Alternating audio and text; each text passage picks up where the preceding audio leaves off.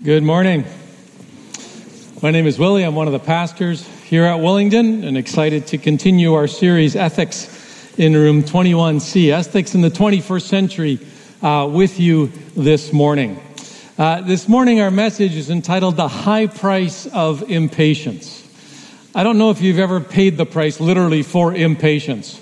I had that experience once and probably more times than I'd like to admit. But one time in particular that comes to mind is I was in a hurry. I was being impatient. I had to take my son and one of his friends to volleyball practice across the city in Calgary. And so I'm like, okay, guys, let's go. We got to hurry up. And at that time, I was driving an old SUV, an old Land Cruiser. Right-hand drive. So I jumped in from the right side of the vehicle on our double driveway. I didn't look what was on the left side of the vehicle, which is where you normally get in. So I jumped in the cars and the vehicle, as did the other two, put it into reverse, let the clutch out, and promptly backed into my son's van. Yeah, exactly. I'm sure there was like steam, for the cartoons, there would have been steam coming out of my ears.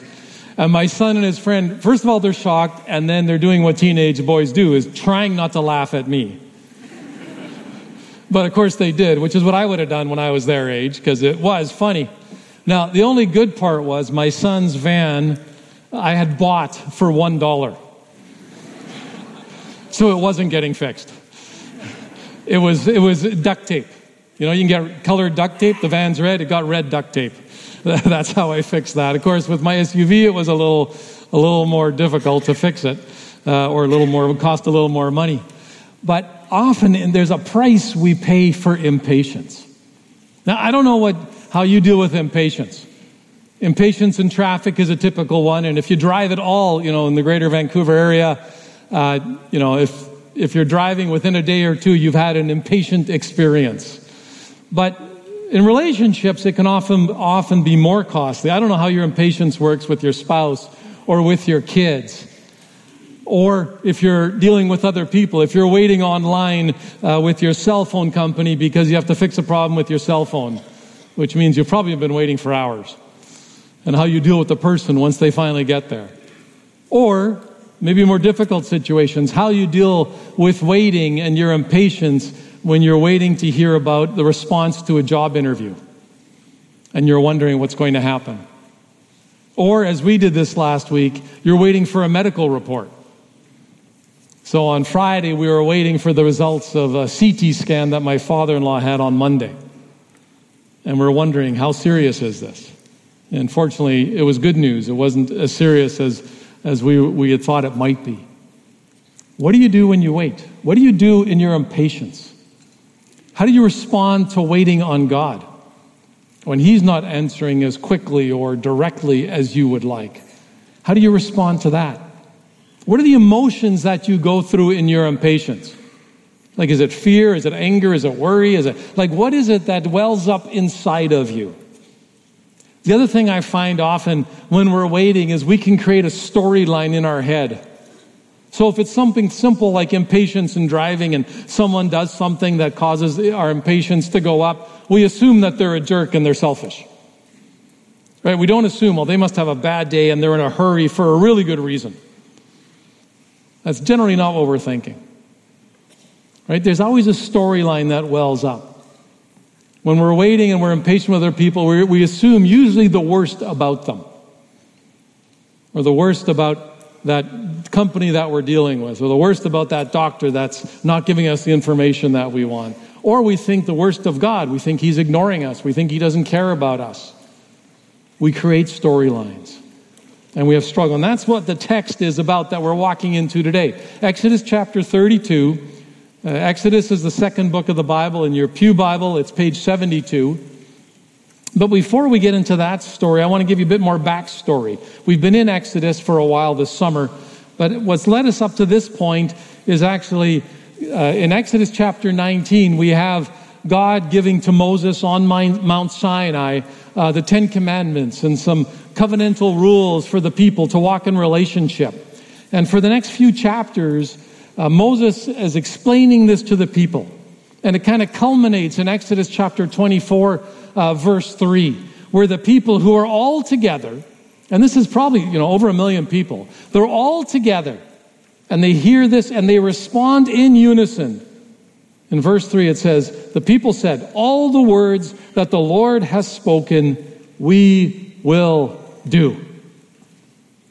So it's like all of you here today, you heard a word from the Lord, and you got up, and in unison, you said, we're in. We're all in. We're going to do everything that God has commanded us to do. We're committed. And we will follow through on this. And then we're told that shortly thereafter, Moses goes up to Mount Sinai again. And now he's receiving the 10 Commandments carved in stone. He's receiving instructions for the tabernacle and what that should look like. He's receiving instructions on how to anoint Aaron as the high priest to lead people in worship. We're told he's gone for a prolonged period of time, which is written up as 40 days and 40 nights. But prior to him coming back from those 40 days and 40 nights, the people become impatient. The people create a storyline in their head. They deal with whatever those emotions are that their impatience has created in them. And we pick up that story in Exodus chapter 32, the first 6 verses. It says, when the people saw that Moses delayed to come down from the mountain, the people gathered themselves together to Aaron and said to him, up, make us gods who shall go before us. As for this Moses, the man who brought us up out of the land of Egypt, we do not know what has become of him. So Aaron said to them, take off the rings of gold that are in the ears of your wives, your sons, your daughters, and bring them to me. And so all the people took off the rings of gold that were in their ears and brought them to Aaron. And he received the gold from their hand and fashioned it with a graving tool and made a golden calf. And they said, these are our gods, O Israel, who brought you up out of the land of Egypt. When Aaron saw this, he built an altar before it, and Aaron made a proclamation and said, tomorrow shall be a feast to the Lord. And they rose up early the next day and offered burnt offerings and brought peace offerings. And the people sat down to eat and drink and rose up to play.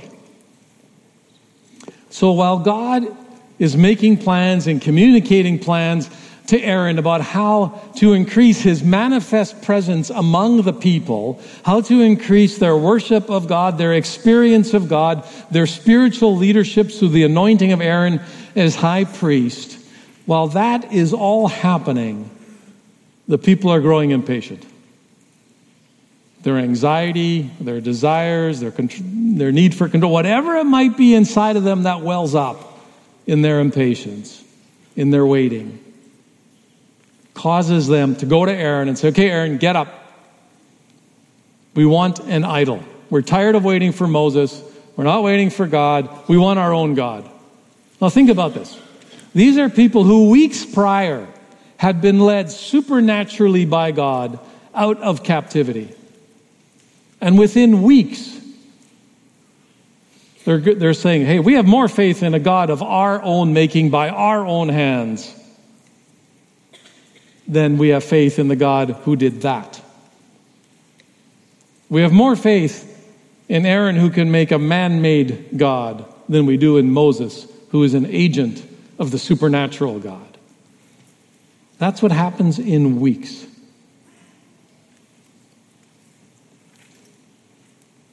And the people now rise up in their impatience, in their struggle, because they couldn't wait for God to give them a place of worship. They couldn't wait for God to anoint them in a high priest. Now, my default, I read this text, and I've read this text many times, and I'd like to think I would behave better than they do. Like, I want to think, are you foolish? What is wrong with you people? Don't you realize what God has just done? Don't you understand? Couldn't you be a little more patient and trust him a little longer? But they want to take matters into their own hands.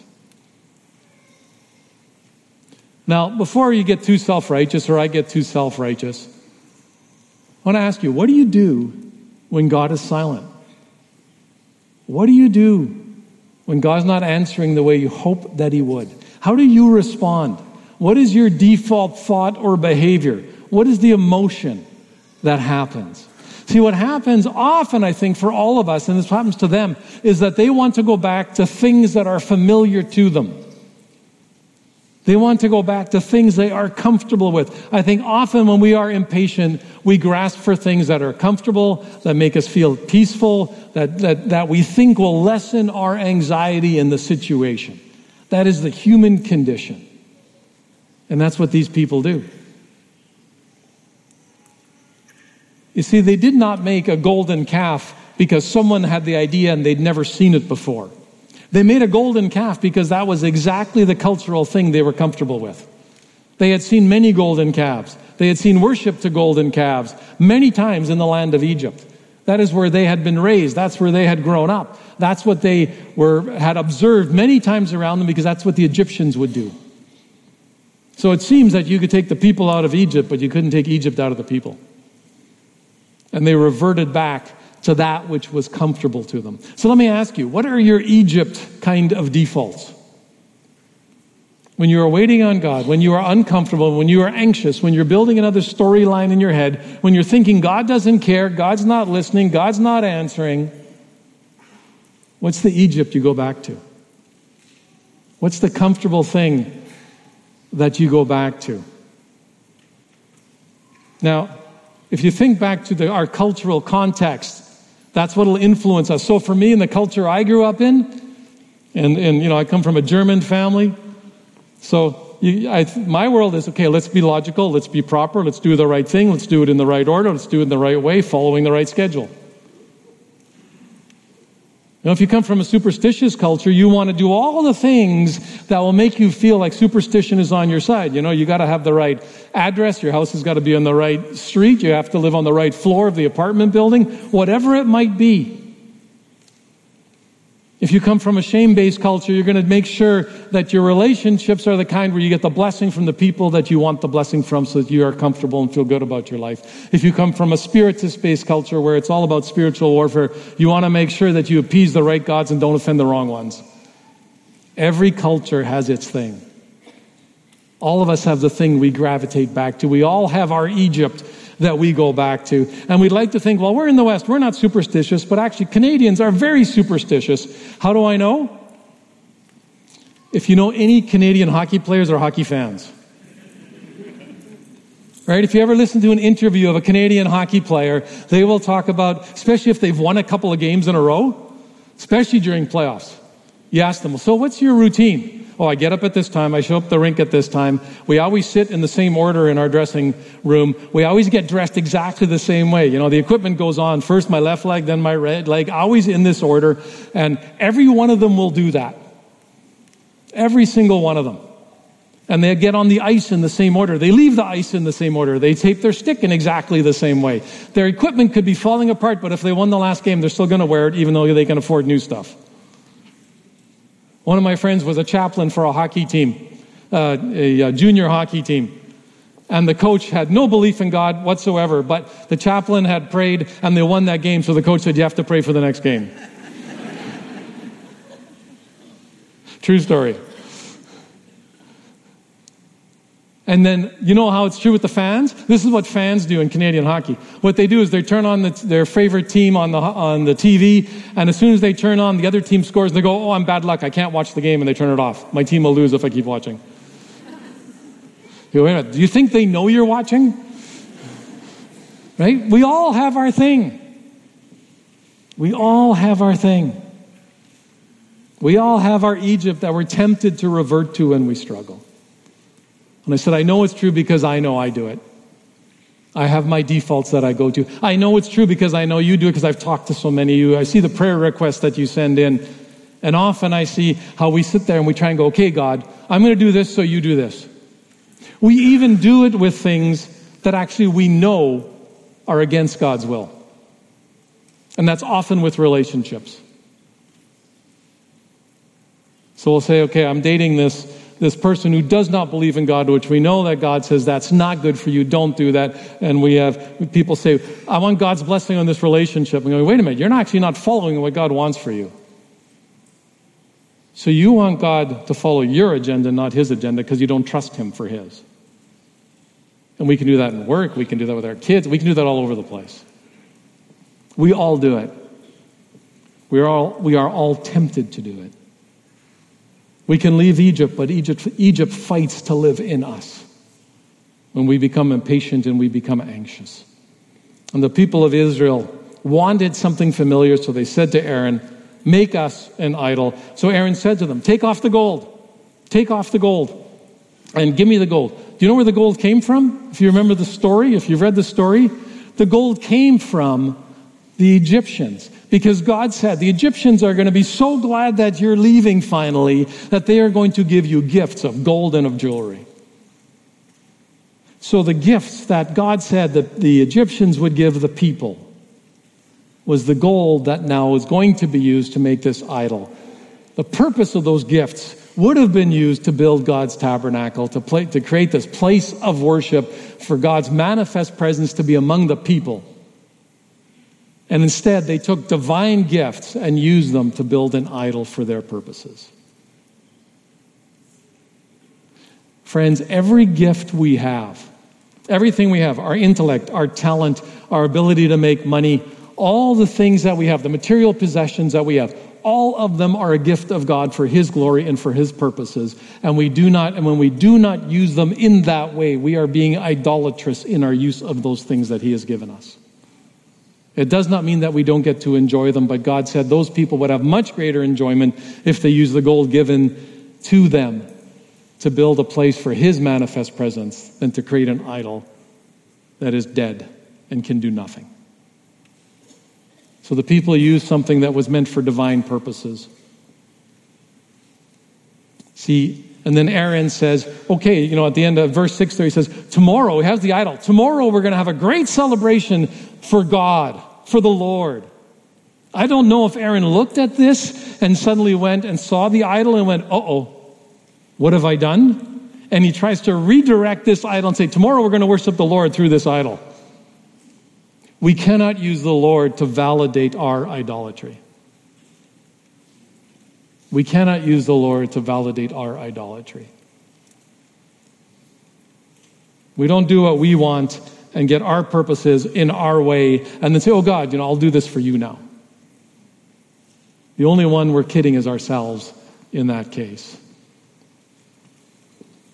See, when the people became impatient, they tried to use God. Aaron tried to use God to validate their idolatry. They created this storyline in their own heads, but it just revealed their idols. And when we become impatient with God, our true idols will always be revealed. Whether it's a thing, a job, a person, whatever it is, when we become impatient with God, our true idols will be revealed. So what happens now? How does God respond to this? Verse 7 tells us, so the Lord said to Moses, go down, for your people whom you brought up out of the land of Egypt have corrupted themselves. So God's plans for this tabernacle and for the anointing of Aaron are interrupted. The scriptures tell us that the noise of their party reached the mountain. And God interrupts his conversation with Moses. And notice he does not say, go down to my people who have corrupted themselves. He says to Moses, go down to your people. He says, Moses, you're the spiritual leader. You go down to your people who have corrupted themselves through this idolatry, through their willful disobedience. Because remember, they said, God, we're all in. Exodus 24:3. We're all in. We'll follow everything. Friends, this text is written to what we would say today are Christ followers. Right? They're God followers. This text isn't written to the culture. It's written to people who said, we're all in. That's who it's written to. Who are being willfully disobedient and will now suffer the consequences. What are the consequences? Verse 9. The Lord said to Moses, I have seen this people, and behold, it is a stiff-necked people. Now therefore, let me alone, that my wrath may burn hot against them, and I may consume them, in order that I may make a great nation of you. God had made it clear that the punishment for sin is death. And so when he's saying that I may consume them, he's not speaking figuratively, he's speaking literally. And he says this interesting thing here at the end of verse 10. He says, in order that I may make a great nation out of Moses. He's saying, let's start over. Let's start over. These people have been disobedient. A few weeks ago, they declared their allegiance. Now they have rejected me completely. They have broken the covenant that was made between, and he said, they are no longer the people of Abraham, Isaac, and Jacob. They have broken that. And he says to Moses, let's start over. Some authors will say, well, this shows that God is a God who changes his mind, but I think there's actually more going on here. There's something more subtle happening here. Because first of all, God distances himself from the people, because he says, Moses, these are your people. He doesn't say they're my people. It's the first thing that he does. And then after that, he says, Moses, leave me alone so that I can actually take this out on these people, which is interesting, because if God wanted to take out his wrath on the people, and if God wanted to start a new nation with Moses, he could just say to Moses, well, just stay here, let's take care of this, and he can do it with the snap of his fingers. But he actually creates time. And then he says to Moses, and I think this was a test. I mean, the text doesn't tell us this, but he says, Moses, let's make a great nation out of you. And we're not given any more dialogue in this situation, and I wish we were. I don't know if Moses grappled with this temptation of saying, oh, we could start over. History will not say the people of Abraham, Isaac, and Jacob. They'll say the people of Moses. My name will be on this for all of history. I don't know if he struggled or was tempted. We're not told anything. But it's a radical idea that God has here.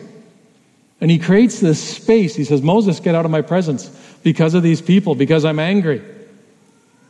Well, we're also told in the book of 1 Samuel that God doesn't change his mind. And so what happens here? God could have destroyed the people very quickly. He told Moses to leave them alone. I believe this was a test for Moses. I think Moses has the place to decide what he will do as a spiritual leader. And I love how Moses responds in verse 11. Right after God said, leave so I can consume them. I'll make a great nation out of you. And immediately it says, but Moses implored the Lord. He begged. He petitioned. He pleaded. Moses implored the Lord, his God, and said, O Lord, why does your wrath burn hot against your people, whom you have brought out of the land of Egypt with great power and with a mighty hand? With great power and with a mighty hand. Moses does not hesitate to intercede for the people, to mediate for the people. He is like a great servant leader who does not consider the benefit or the danger to himself. He steps in between God and the people as a true leader would, as a true servant leader would. There's no dialogue about being tempted with having a nation built after himself. He steps into leadership in a wonderful way. The other thing that Moses does immediately is that he does not try and rationalize the sin of the people. Sometimes when we stick up for someone, we say, well, you know, what they did wasn't that bad. You didn't really understand their motives. You misinterpreted, or they didn't understand what they were supposed to do. We try to find some way to minimize the offense. Moses does not do that. Like, not even a bit. There is no justification for the behavior of the people. He doesn't say, well, God, 40 days is awfully long time. He doesn't say, well, they didn't quite understand what they were committing to back in Exodus 24, verse 3. There's none of that. No excuses. What does Moses do? Moses appealed to God on the basis of who God is. He appealed to God on the basis of God's love and God's character.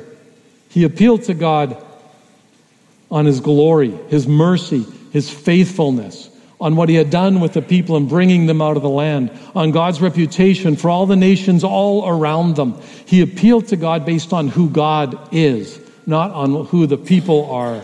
It had nothing to do with the people. It had everything to do with God. Moses simply knew what they had done was terrible. What they had done deserved death.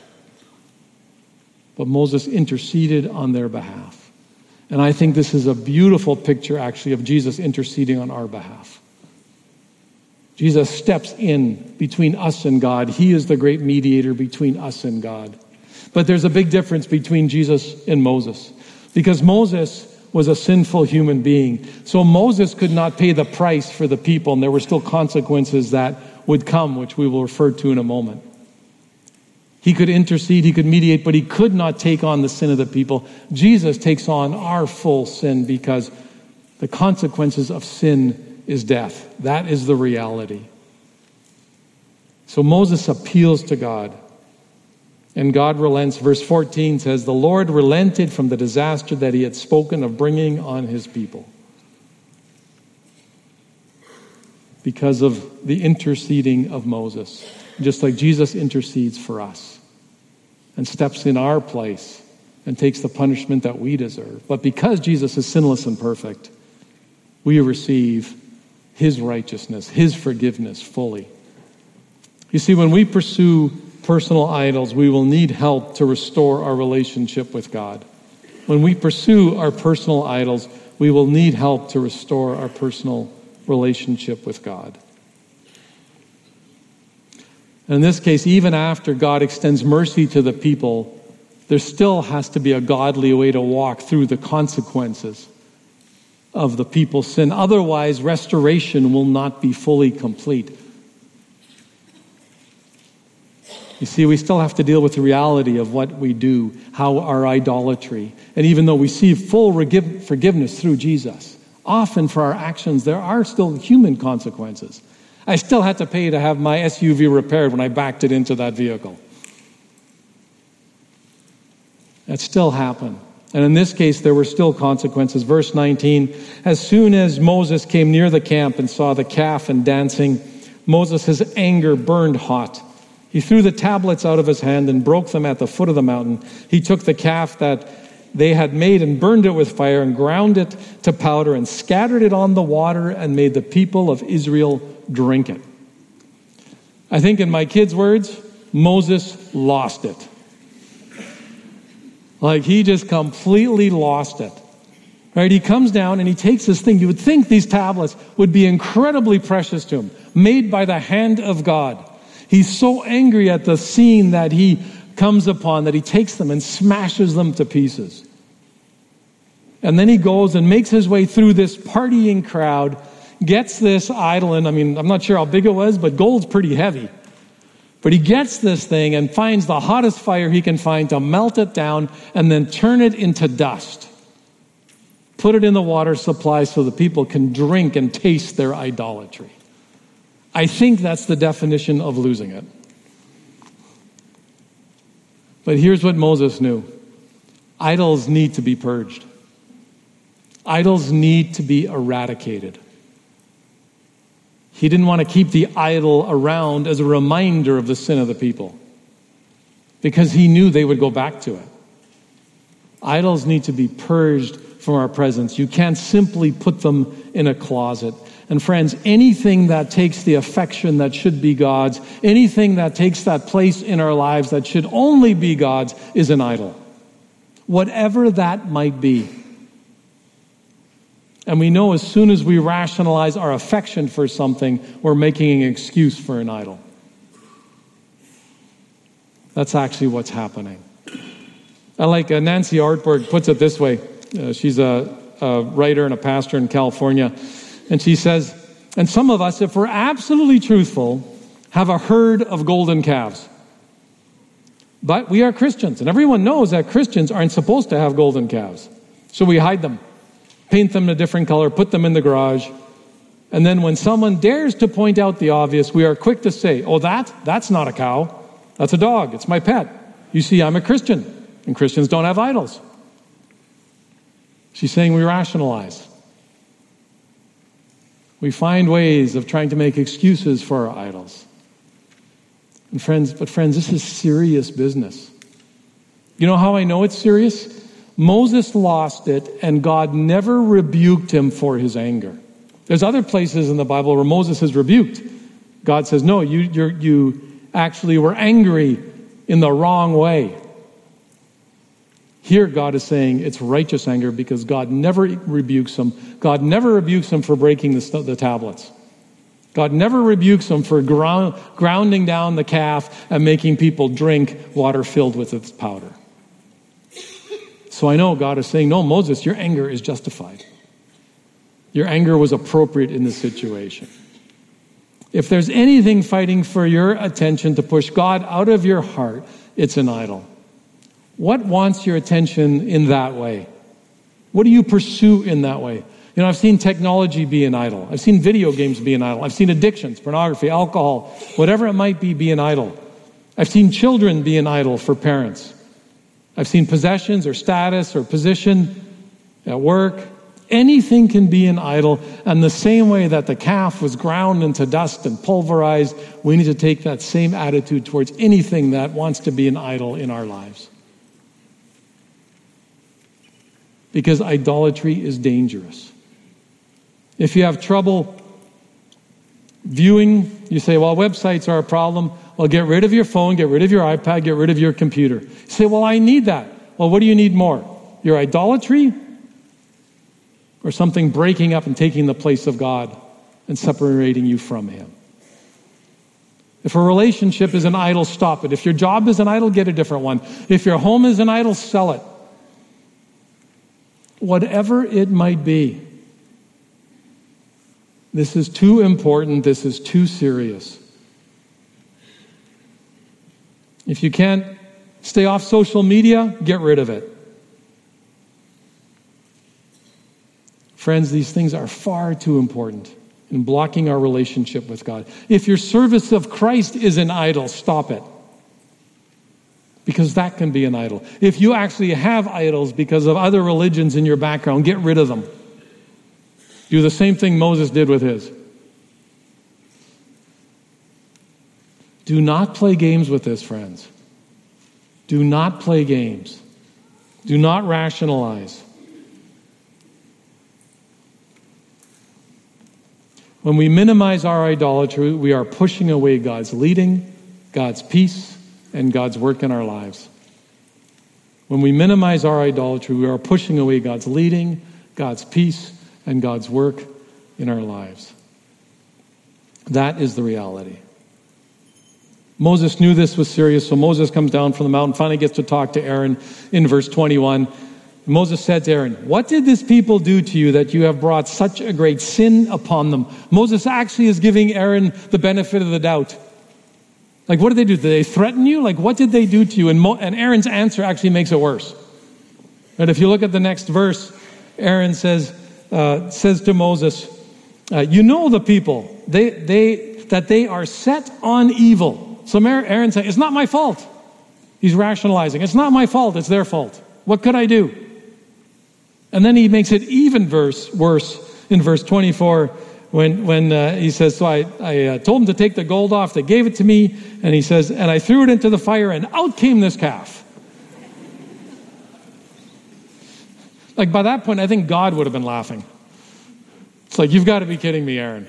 That's the best you can come out with? I threw something in the fire. Makes you want to go home and take stuff and throw it in the fire and see what happens. Except we know what's happened. It's just going to burn up. Right? Aaron made the mold. And that's what we do when we rationalize. We leave out details. Right? Aaron left out all these details. Who's he fooling? Is he fooling Moses? No. Is he fooling God? No. Verse 35 says, the calf that Aaron made. That's what God says in verse 35. He's not fooling anybody but himself. See, that's what happens. When we rationalize our idolatry, we confirm we have one, and the only one we're fooling is ourselves. And even though God's anger relented and extended his mercy to hundreds of thousands of people, there was still a price to be paid. So Moses then has to call on the Levites, who was the priestly class, and it says that they struck down. They killed 3,000 people that day. That was the price that was paid, and there was a plague, but the Bible doesn't tell us what the impact of the plague was. And so even though God's mercy saved hundreds of thousands of people, there was still a price to be paid for sin. There's always a price to be paid for sin. And even though Jesus extends his grace to us, there is a human price we pay when we sin. Because we break relationships, we make bad decisions. So we still have human consequences because of those things. But the beauty at the end of chapter 32 of Exodus is that the people are restored in a covenant relationship with God because of Moses' mediation on their behalf. And we know from the book of Romans, which tells us, for the wages of sin is death, but the gift of God is eternal life in Christ Jesus. It's the beauty of what Jesus does in his intercession for us. Friends, when we are in the midst of sin, especially if we're in a group of people who are thinking the same way we are, it is so easy to minimize our sin. It's so easy to minimize our idolatry because we've gone back to Egypt. And we're thinking like our culture has thought rather than how God teaches us to think. And we start to feel like it's normal. And it's not.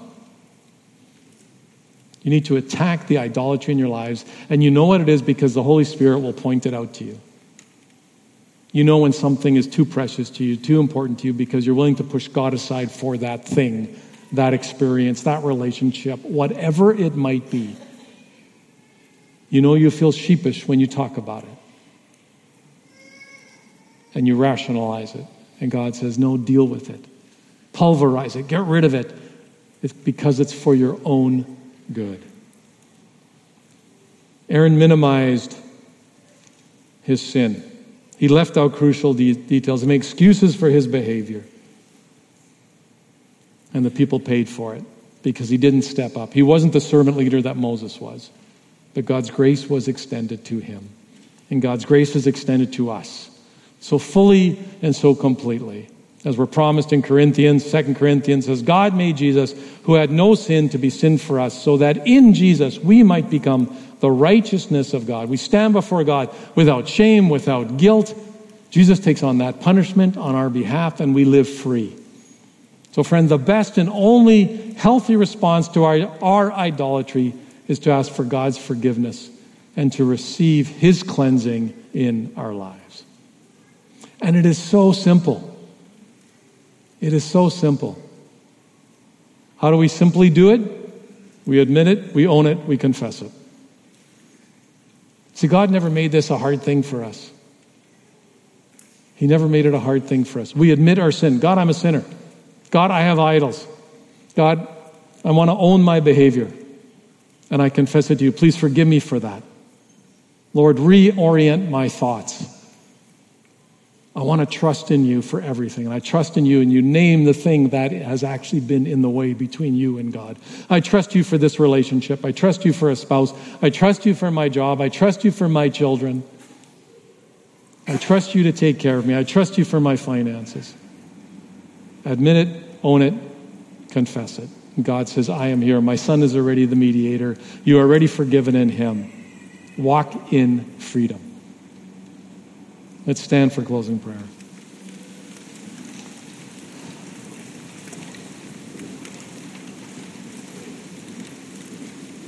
Friends, if that's where you're at today, as I pray for you, simply give that thing that God is convicting you about to him. Give it to him. If you need prayer afterwards, we have pastors who will be happy to pray with you, or go to our prayer center.